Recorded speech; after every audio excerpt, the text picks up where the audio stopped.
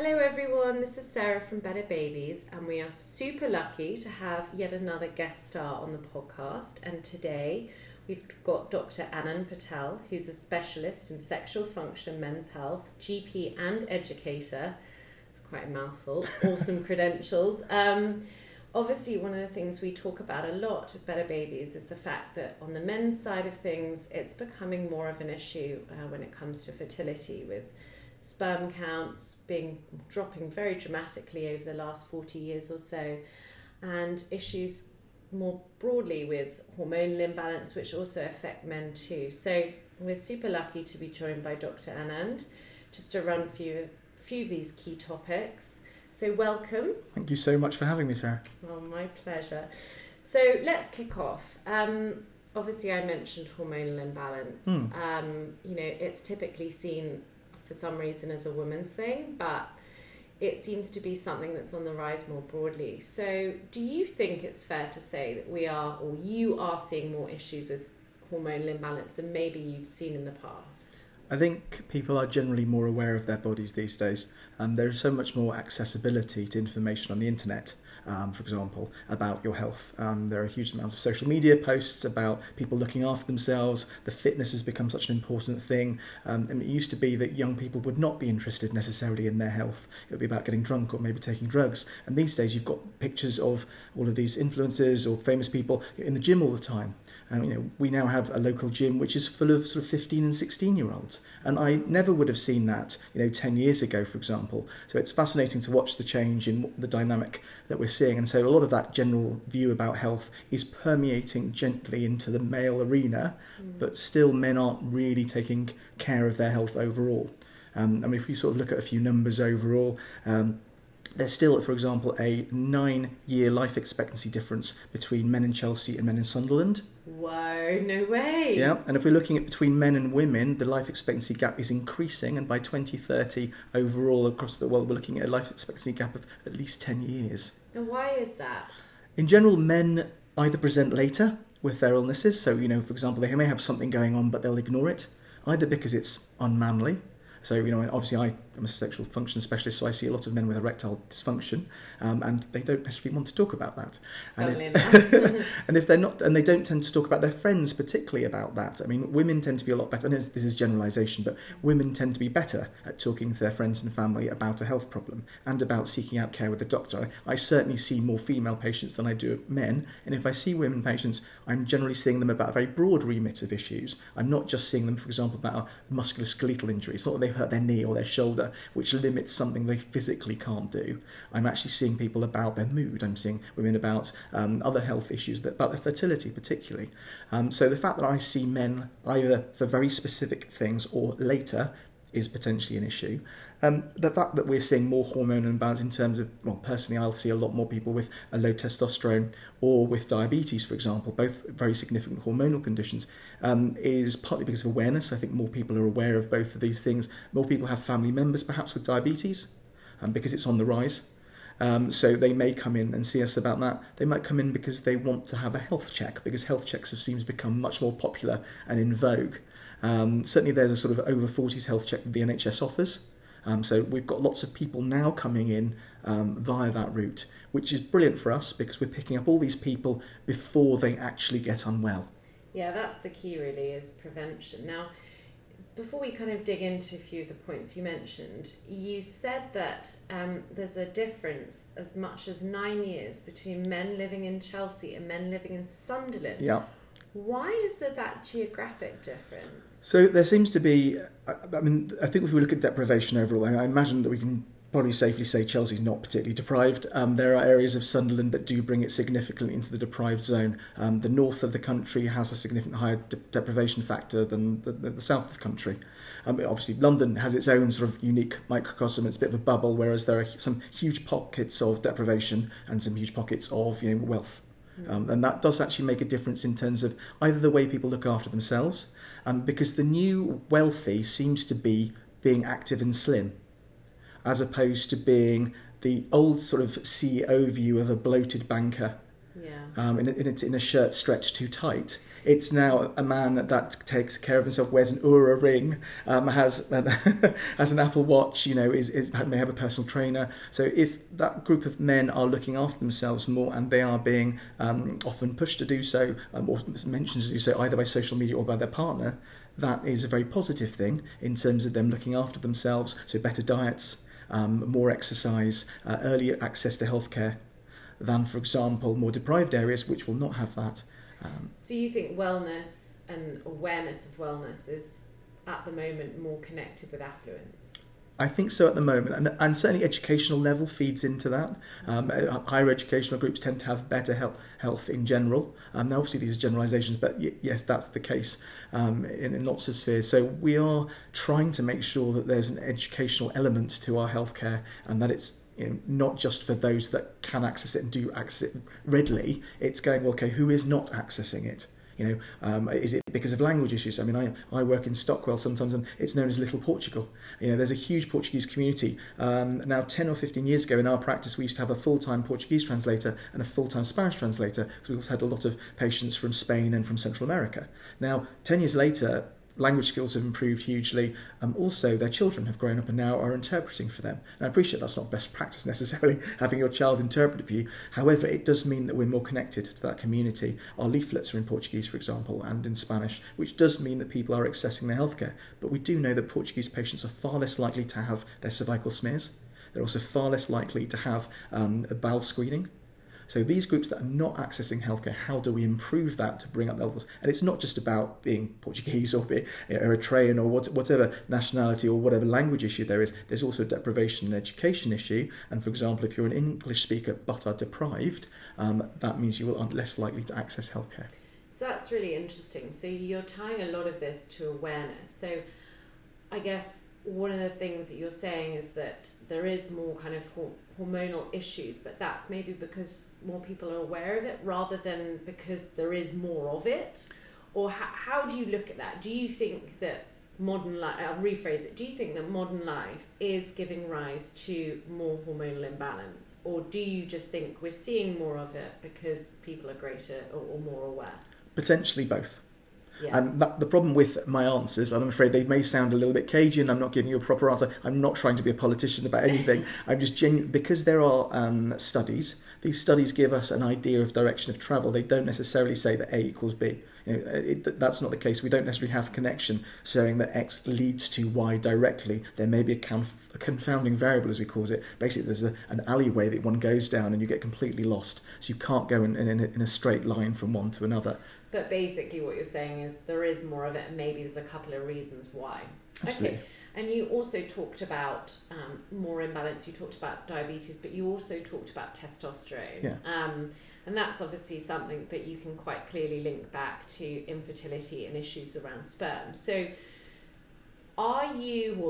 what do you believe when you sit back and look at the kind of practice and the practice you have and the people you see? What do you think are the main drivers behind that? So maybe apart from awareness, so people are coming to you because they've got these issues and they want to seek kind of help more proactively.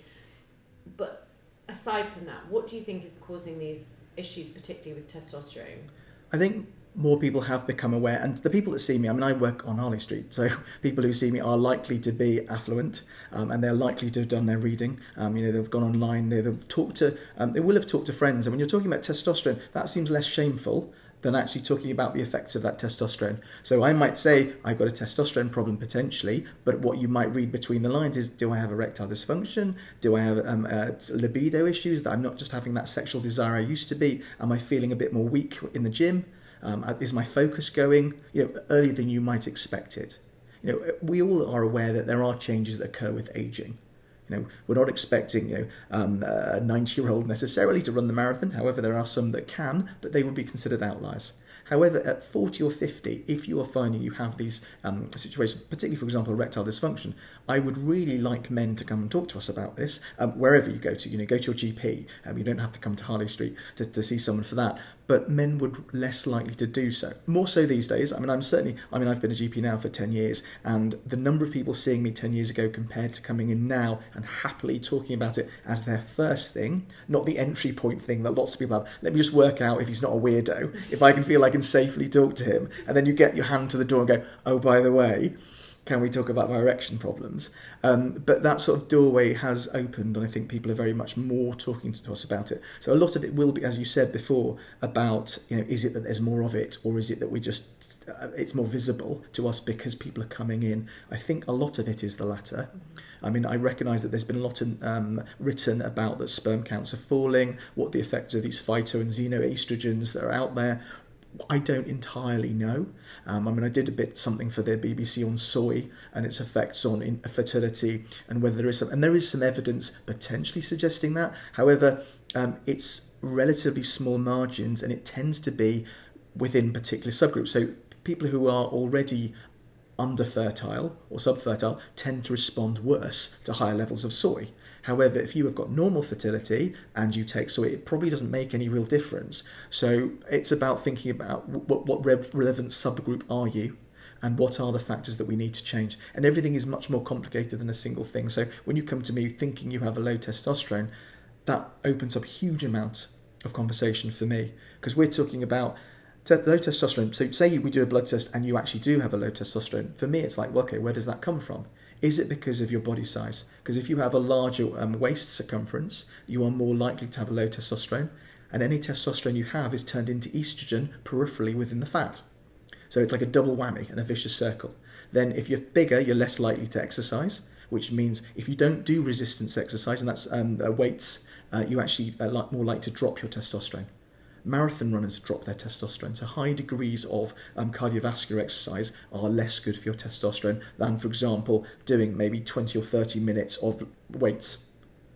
And we're not talking weights to the level of you're going to turn into Schwarzenegger. I'm talking about weights to the level where you might be carrying 5 or 10 kilos and maybe doing some squats with it, even body weight exercises. But we're not talking about the high intensity training stuff where you're increasing the heart rate significantly, where it's only cardiovascular.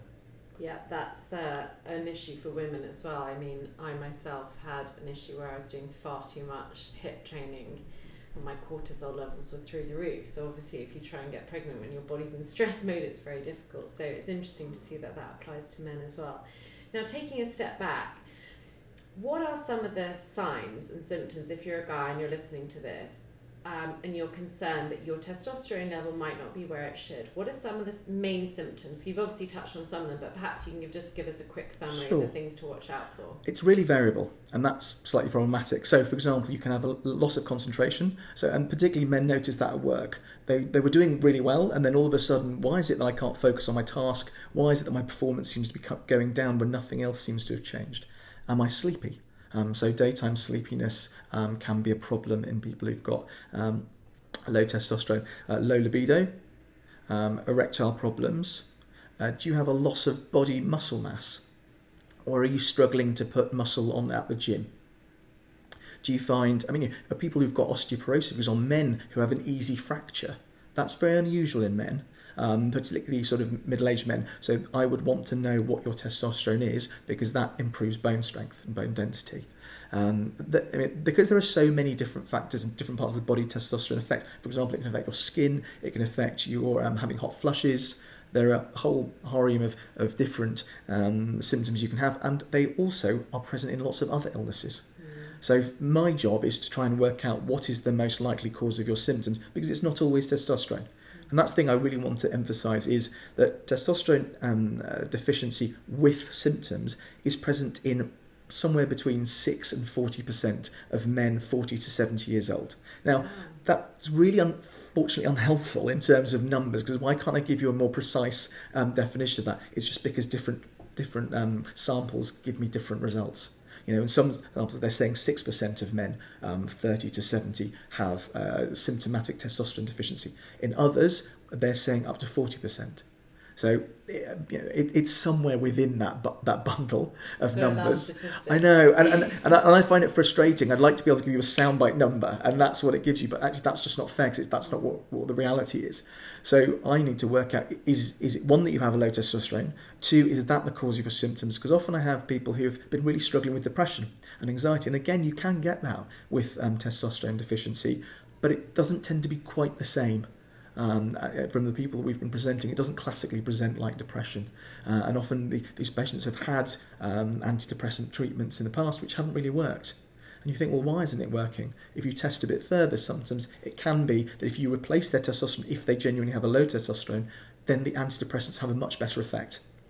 Very interesting. Yeah, and there's been a recent trial showing some positive benefit in depression with testosterone. That's not going to be on any NHS or probably private prescription place anytime soon, but there was one recent sample saying that, a recent paper.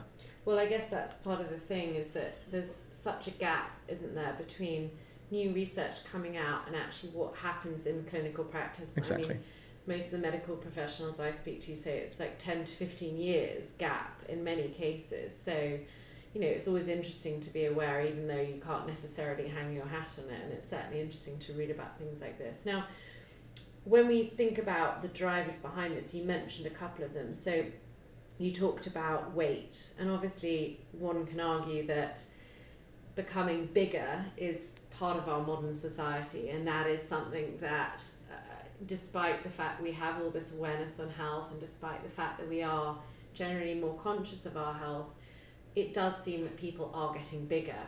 And you talked about diabetes as well. So one of the things we talked about is the kind of estrogenization of the modern world. And of course, as you say, if you are bigger, then that can contribute it. So can you dig into a little bit more detail of the significance of weight and what that can do to your hormones, and specifically, I guess, with testosterone, but then also with diabetes, which is becoming so much more of an issue, and how that can affect your fertility? Absolutely. I mean, in the next few years, diabetes is probably going to cost the UK 30 billion per year just for treatment alone, and in its side effects as a result of the condition. So it's a really big issue.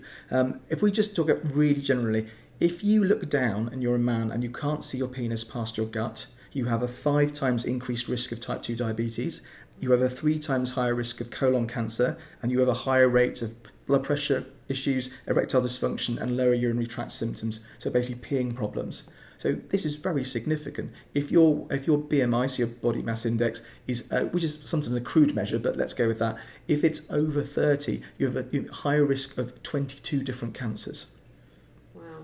So this is really significant for us. Generally the way to measure your waist is to get a sort of rigid sort of tailor's tape, wrap it around your middle, halfway between the crest of your pelvis and the lowest rib you've got, and measure what your waist is. If your waist is over 102, that's too big. Okay, but it also depends it depends racially. So, for example, if you're Caucasian, it's over 102. Generally, if it's over 94, so hang on, I'm going to check that I get this right. I want to give your correct information. This is correct information. Amazing, we like accuracy here. Okay, so abdominal obesity exists if you are European over 94 centimetres, which actually is relatively small, for now. I mean, previously, I seem to remember going to charity shops and getting all these 70s clothes, and the low sugar. They were absolutely tiny, and I was like, how on earth does anyone fit in any of these clothes? But these days, a medium now used to be a large or extra large a few years ago. So we are getting bigger as a society. So if you're sort of European or Eastern Mediterranean or Middle Eastern, sort of above 94, but particularly above 102 is a real problem. However, if you are Asian, or Chinese or Japanese, it's over 90. It becomes a problem. And I've got a waist circumference of 102. I'm trying to lose it now. I've had some sort of quinoa lunch, which I was horrifiedly bored with. But the idea is I recognise that me having this gut is not only causing me problems in terms of increasing inflammatory markers in my body, which potentially leads to blood vessel disorders, so heart disease, heart attacks and strokes. I'm also increasing my risk of having cancers. I'm increasing my risk of having erection problems. I'm increasing my risk of having diabetes. I'm having my risk of having testosterone deficiency, which begs the question, why have I managed to get so big? And that's because it's actually quite difficult to lose weight. I'm like Oprah. I've been on a diet since I was 12 years old. My mother once offered me £100 at 12. If I'd lose a stone, I took the money and ate my dinner. It's actually quite difficult, and I recognise that struggle for people. However, if you've got testosterone deficiency, it's even more difficult to lose that weight. And therefore, it may be that if you have true testosterone deficiency and you're treated with testosterone, you will gain more muscle mass, which is more active and therefore will burn more calories in the background and shrink your waist size and improve your cholesterol. So on the point about this conversion, if you have a certain BMI, how does it really work that the testosterone that you have converts into estrogen? Like, what's going on there? So there is an enzyme, so a chemical basically in the fat cells that converts testosterone to estrogen. And then that estrogen so it's important in a man's body. I'm not to say you shouldn't have any. And there are men bodybuilders and other people who are using aromatase blockers, so tamoxifen, etc., that you might use in women who have breast cancer because it blocks the estrogen. The problem with blocking estrogen is that in men that reduces their bone density. So actually taking estrogen blockers in men is not a great idea in the sense that you don't really want osteoporosis when you get older. So estrogen is really important in men. It also reduces slightly your heart disease risk, etc. I mean, women are very much protected until the menopause, and after that their risk of heart disease rises because their estrogen levels fall. But I guess it's just a question of you don't want too much of it if you're a man. Absolutely, because the issue is, as you said at the beginning, imbalance rather than actual levels sometimes. Yeah. So if your estrogen is high relatively to a testosterone, you may find your libido falls. You may also find that your sperm production changes. And these can be issues, particularly if you've got men on the lower end of fertility who are taking potentially higher phytoestrogen compounds, which you can find in certain foods. It also apparently depends on, I've been taught by Monica, our dietitian, it also depends on the gut bacteria you have in some people, whether they actually break it down to a much more potent form, and that's apparently a third of the population. Will break it down to a much more potent form of estrogen, which will then have a more biologically active version. Because the normal phytoestrogens, I mean, there are over 200 types in soy, for example. They're only mildly active in humans, so it probably won't make massive difference. But if you can activate it further, they will have more activity in you. And the other thing is, if you have the right genes, they will also promote that conversion to a higher activity.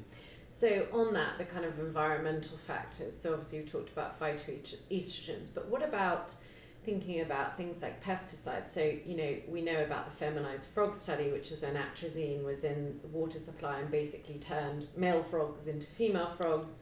And we also know about things like BPA and the effects on hormones there. So, I mean, perhaps again, it's a case that different people are sensitive in different ways, but what's your view about this? Because surely all these factors are also increasing in the world as well.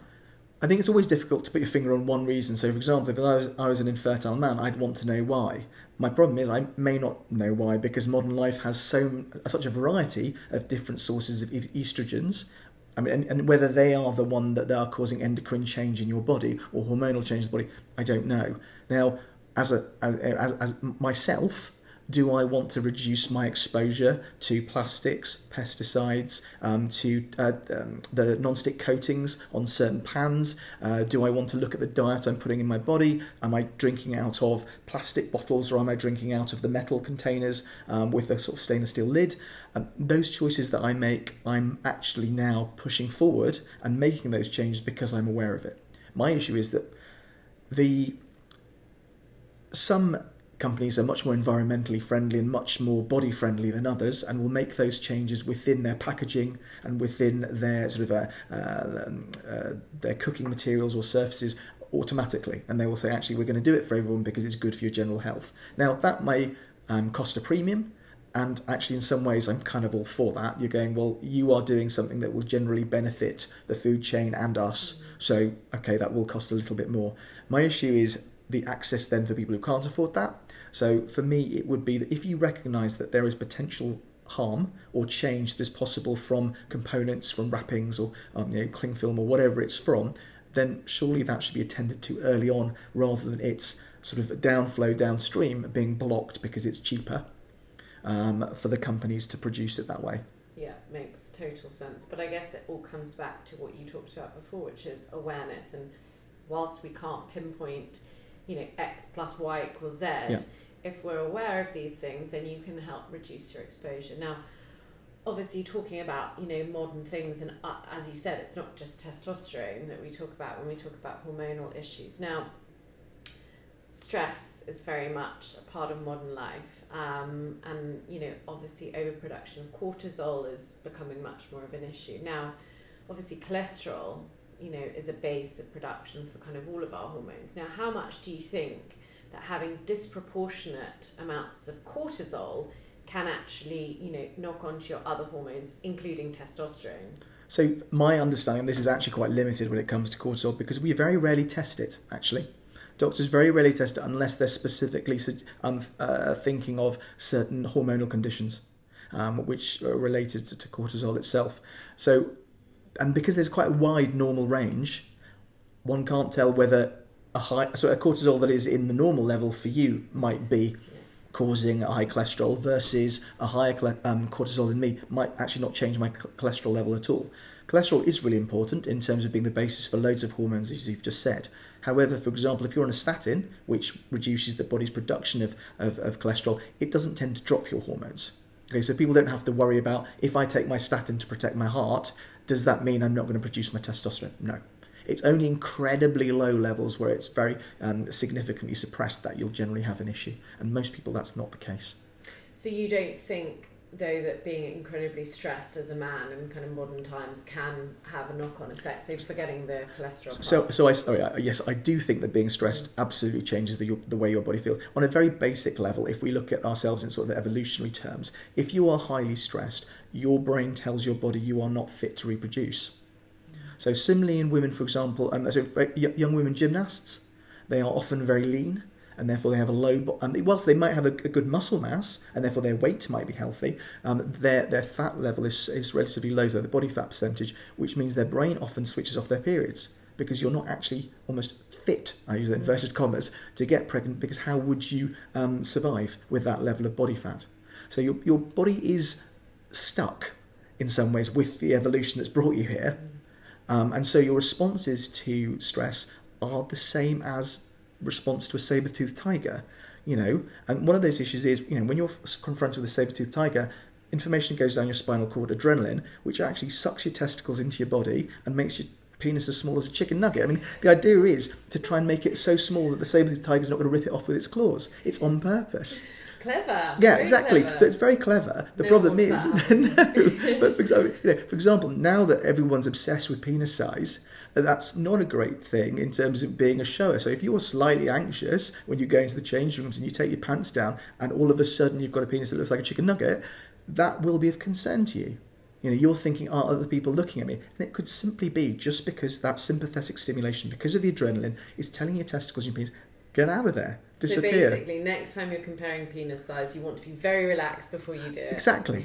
And it's the same for sex. If you are stressed or anxious, it will mean that you're sending adrenaline and therefore information down your spinal cord, telling your testicles and penis, we've got no interest here.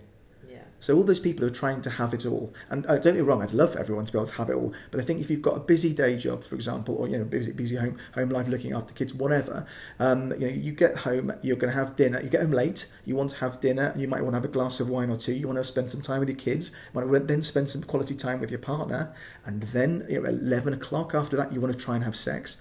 Dream on. It's just not practical to do that day in, day out and still feel able to do it. Now, some people will, and they'll be listening and going, ridiculous, I'm fully capable, I'm full man, I can do it whenever I want to. And you're like, well, good for you, mate. Really good for you. But actually, that's not the case for the majority. And as you get older, you don't get the 16-year-old erection where actually you've got to hide it behind a newspaper or whatever. So who reads a newspaper these days? No, your bag or whatever. Behind the iPad. Exactly. Or whatever. That was completely normal then. You're 40, you're 30, 40, 50, and actually you will find that's not such a regular occurrence or doesn't happen anymore. That's not to say you're abnormal. That's just what happens over time. And weirdly, I guess it can become a vicious circle because you're trying to do all of this stuff, you're very stressed out, then you become more stressed that you can't do what you want to do and you can't, quote unquote, be a proper man or whatever the ridiculous kind of connotations are about it, and then it becomes a vicious circle. Of course, I mean, erection equals man. Yeah. Which is, it's because it's all about penetration, and that's entirely another conversation. But there is this real sort of masculine ideal that penetration is the only sex that can happen, and that's the measure of me as a man. And it's for me, hugely misguided, because how much pleasure does that cut out then? And there are many women that actually don't enjoy penetration at all. So what kind of sex would they like to have? And if you're only being taught by your friends, your peers, by social media, by porn, that actually penetrative sex, and very harsh, vigorous penetrative sex, where your penis is throwing away internal organs as it pile drives its way through, it's not the standard. It's not how we were designed. It's also very uncomfortable often for women, because women need to be vaginally lubricated. They need to have that pelvic floor sort of hovercraft develop, because the vulva of women, as I'm sure you know, is actually very similar to the shaft of the penis in the man. So it fills full of blood, as does the shaft of the penis, and provides sort of a cushion for men, if they are being very vigorous, to pump against. And if that's not there because they're not aroused, or they're in pain, or that's just not their preferred method of sex will be uncomfortable for them. Yeah. So there's a whole other conversation on painful we'll sex. have to come back into that one. But then coming back to, again, these kind of modern issues, and also we talked quite a bit about exercise. You talked about gymnasts and the effect that has on their bodies, and you also talked about, resistance training and what can happen with too much HIIT training.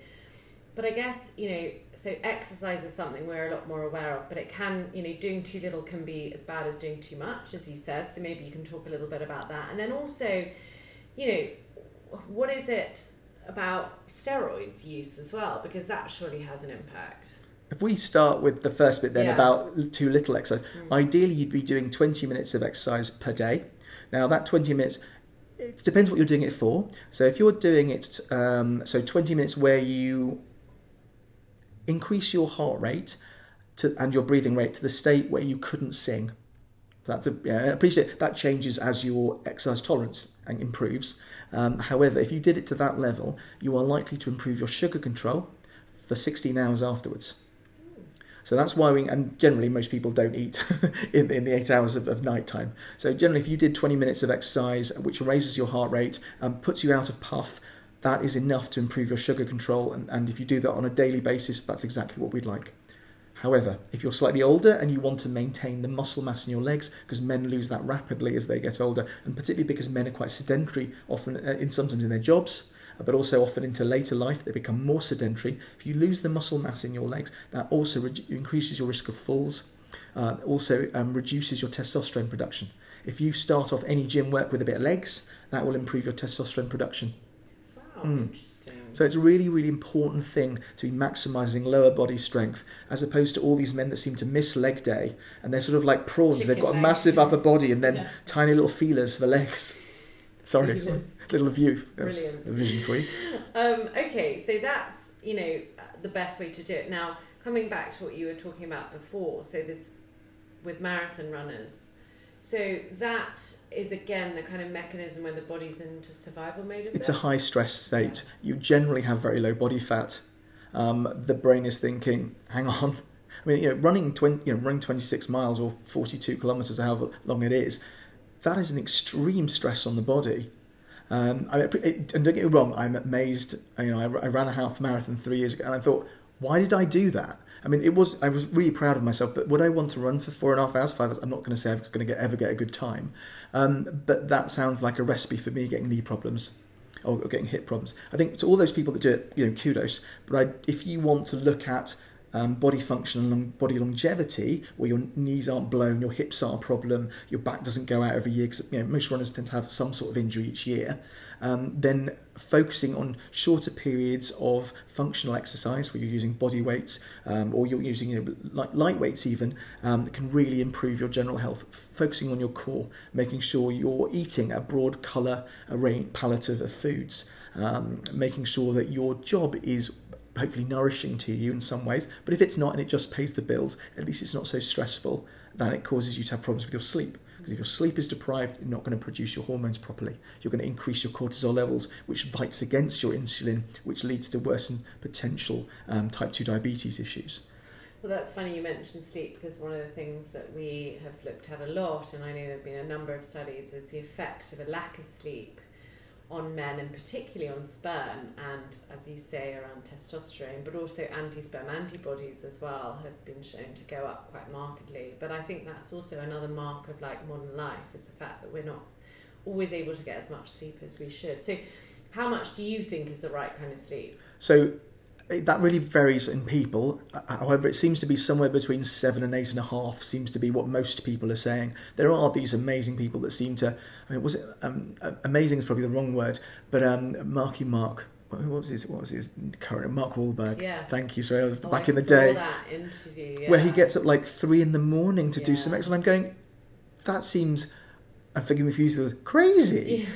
I mean, he's existing on 3 hours sleep a night, and I know there are these major CEOs that are getting up at sort of 4 o'clock in the morning, because how can you possibly actually be hardworking if you don't get up at 3 or 4 a.m? And you're going, this is a dreadful example to set. You know, we know that teenagers need more sleep. School should probably start at 10. It shouldn't really start at 8, because teenagers aren't awake for that. It should start later in the day and perhaps end a bit later. Now, I appreciate that doesn't work with adult working timelines, but that's probably what should be happening. Sleep is so important for replenishing the body. It's so important in lots of ways. One, for managing the stress of the day and the information that you've taken in, and then promoting it to memory, and then dealing with it in your dreams or however you're processing it, etc. But as you said, it's so important in your hormonal balance, at re-energizing yourself. Now, there's a couple of books that have come out recently about sleep, why we sleep, and I can't quite remember the title, but it's absolutely fascinating about how little we know about it, since we meant to spend a third of our day doing it, how little people invest in their beds. Oh, I'll get the cheapest mattress, and you're thinking, but you spend a third of your life there. Unless, obviously, you're a CEO, in which case you only spend Mark Wahlberg. You're too busy in the gym or meditating to do differently. But that's another thing, actually, meditating. How important that is for people's anxiety and life stress. I worry that exposure to social media, exposure to 24-hour news cycles, to all the struggles that you are now seeing, obliterates the fact that actually we are probably in the most healthier than we ever have been in the world. We have less famine, less poverty. We are, in lots of ways, in a very positive space, but we only read the negative, or we read things that tell us challenging stories about our own bodies. And in that space, we then feel negative. And I don't think that's necessarily a very good thing. If it then leads to you having bad health options, for example, drinking a detox tea, there's no such thing as a detox tea. Yeah, I have to say my big pet peeve is these really horrendously marketed quick fix products, which actually, if you just ate a balanced diet of whole foods, you'd be far better off. Absolutely. There's a lot of companies out there who want to take advantage of this wellness craze, that's for sure. And everyone sees, women coming out after pregnancy, and within 3 or 4 months they seem to have got back their body, and you're thinking, how is that physically possible? I feel horrified for Kate Middleton, well, not Middleton now, sorry, Kate Cambridge. Mm-hmm. She's paraded out, just having delivered. I mean, her underwear must be stuffed full of pads. I find it horrifying. But that's obviously my personal opinion, and perhaps it's necessary in terms of a cultural perspective for people to see the healthy mother of the child. I don't know. For me, it just sounds like you're doing it for the media's sake, or for people feeling ownership of that person and their child. It just seems. I was wheeled out in a bad tracksuit. If she was in her juicy couture velour, I would find that hilarious. I mean, if she was just in a gown, with her 2 fingers up to the world, going, "Get out of here." I need to pee. Mm-hmm. I would be much more accepting of that. Much more real, yeah. Yeah, I of suppose course. That's the thing about modern life. It's the kind of images that we're presented with constantly just aren't realistic, and that's always what we're trying to get to. And it's just this impossible ideal, this impossible goal. And you have multiple media stars filming their births these days and putting that out. And actually, I've been at several births where the woman poos themselves. You're like going, this is not glamour. Just what I mean. I mean, unless you've been fully prepared beforehand, this seems like a very bad idea. Why would you do that? Absolutely. And I think this is just one of the bigger issues about, stress and modern life, not prioritising sleep, this constant image of perfection, and it affects guys as well. And to your point on sleep, there was a really interesting book written by Ariane Huffington called The Sleep Revolution, but I think one of the points is that it's interesting, the body is very clever in its evolution over many, many hundreds of years, but actually the one thing that's never changed is our need to sleep, and there must be a reason why that is. Absolutely. It's so important for all your systems. I mean, there was a recent thing in the news about Netflix wanting to challenge our need to sleep. And actually the raison d'etre for Netflix is to eat into that time where we're not watching. And you go, that is extraordinary. It's so wrong on so many levels.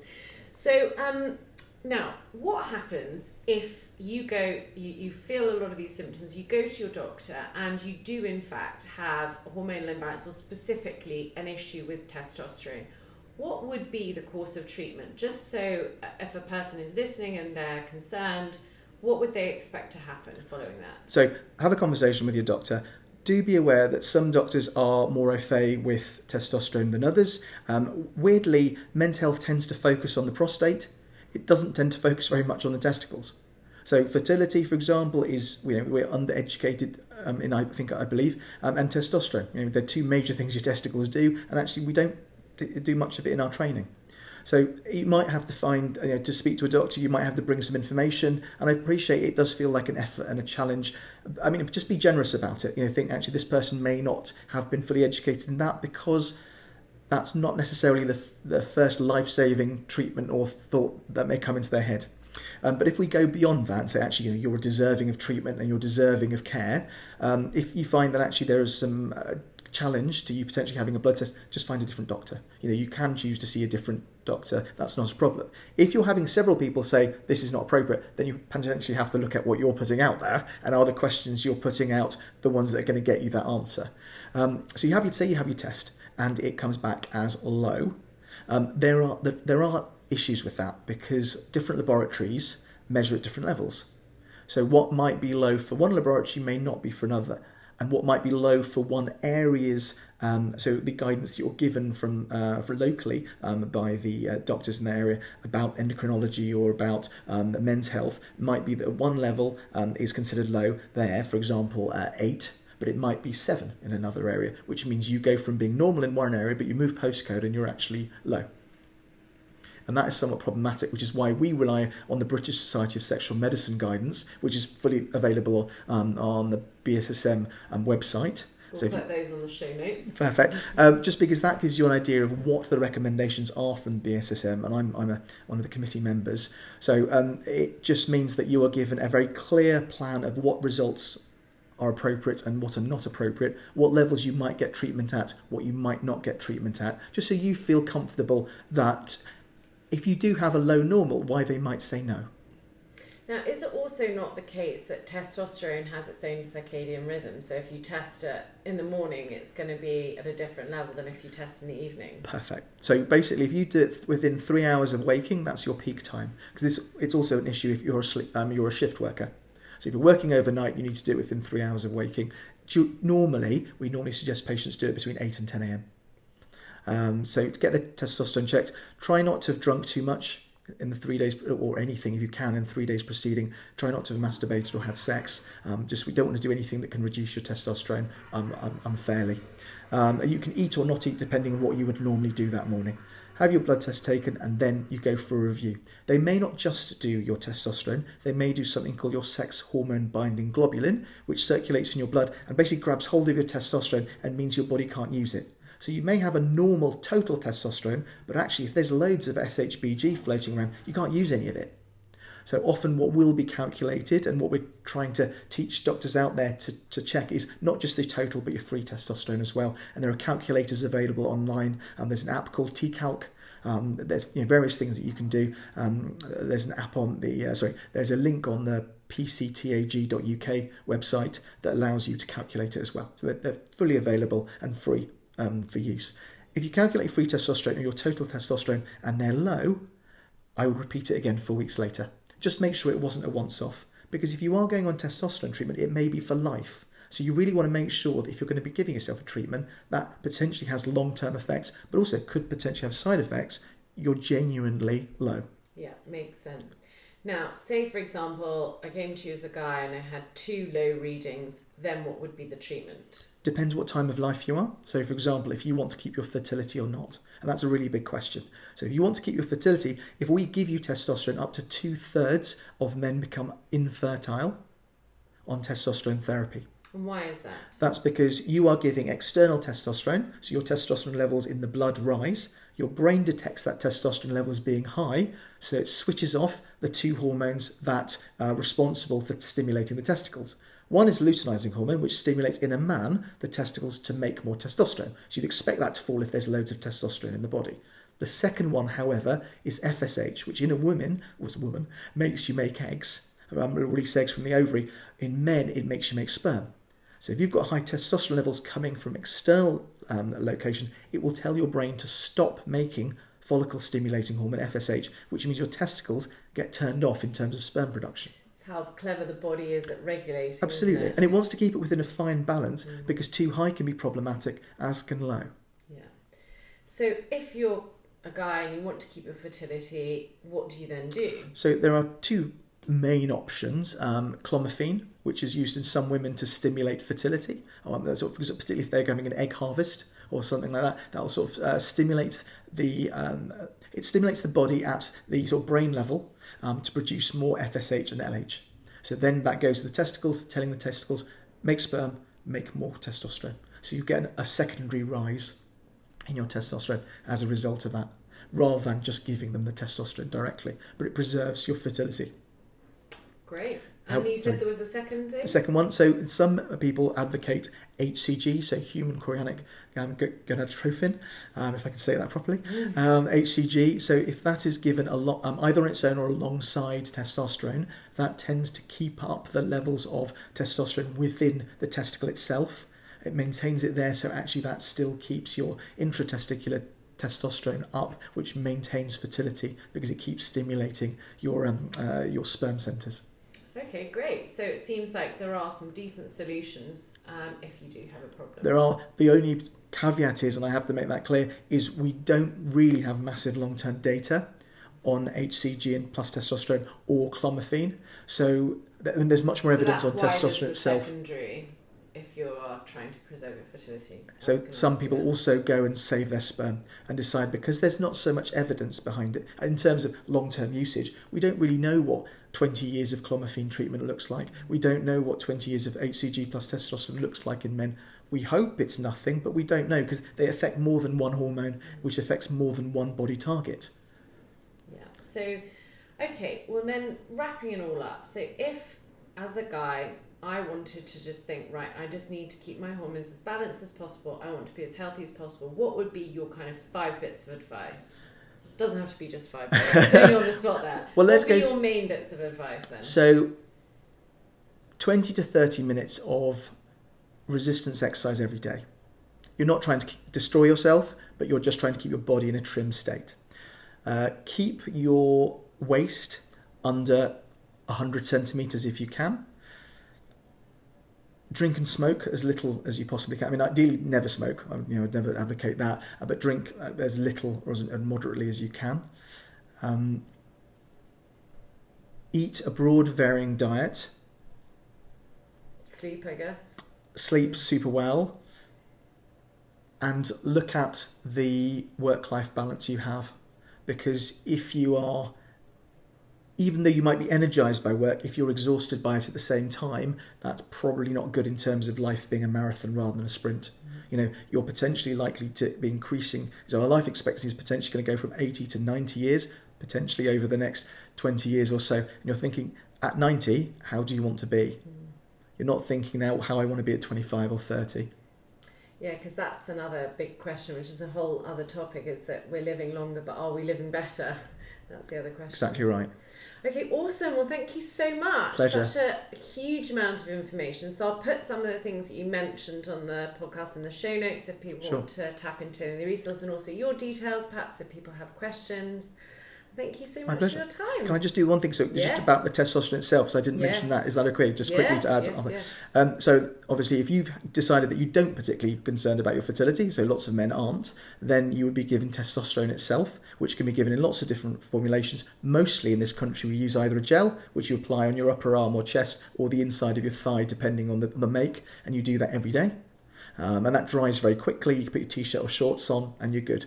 Obviously, try not to hug young bodies because you might be transferring, so we suggest you fully clothed and don't go swimming for several hours afterwards or have a shower because you want to keep it on your body. That tends to work incredibly well and maintain your testosterone levels, and you're looking to notice an improvement in probably within 2 months. It's not a pill, a magic pill that solves everything. Generally, mood and focus improves most quickly. However, it takes a longer time for your body muscle mass and your bone density to improve. The other option is an injection. There is an injection you can be given that lasts 3 months. So for those people, for example, who travel a lot and don't want to be carrying lots of sachets around, or for example, who are travelling to countries where the testosterone is considered a controlled drug, that's a much more convenient option in between being tested. Okay, brilliant. Well, that is super, super helpful. So any guys listening want to know more, we'll put Dr. Anand's details up. And for anything else, of course, contact us via the website, betterbabies.com, and tune in for more next week.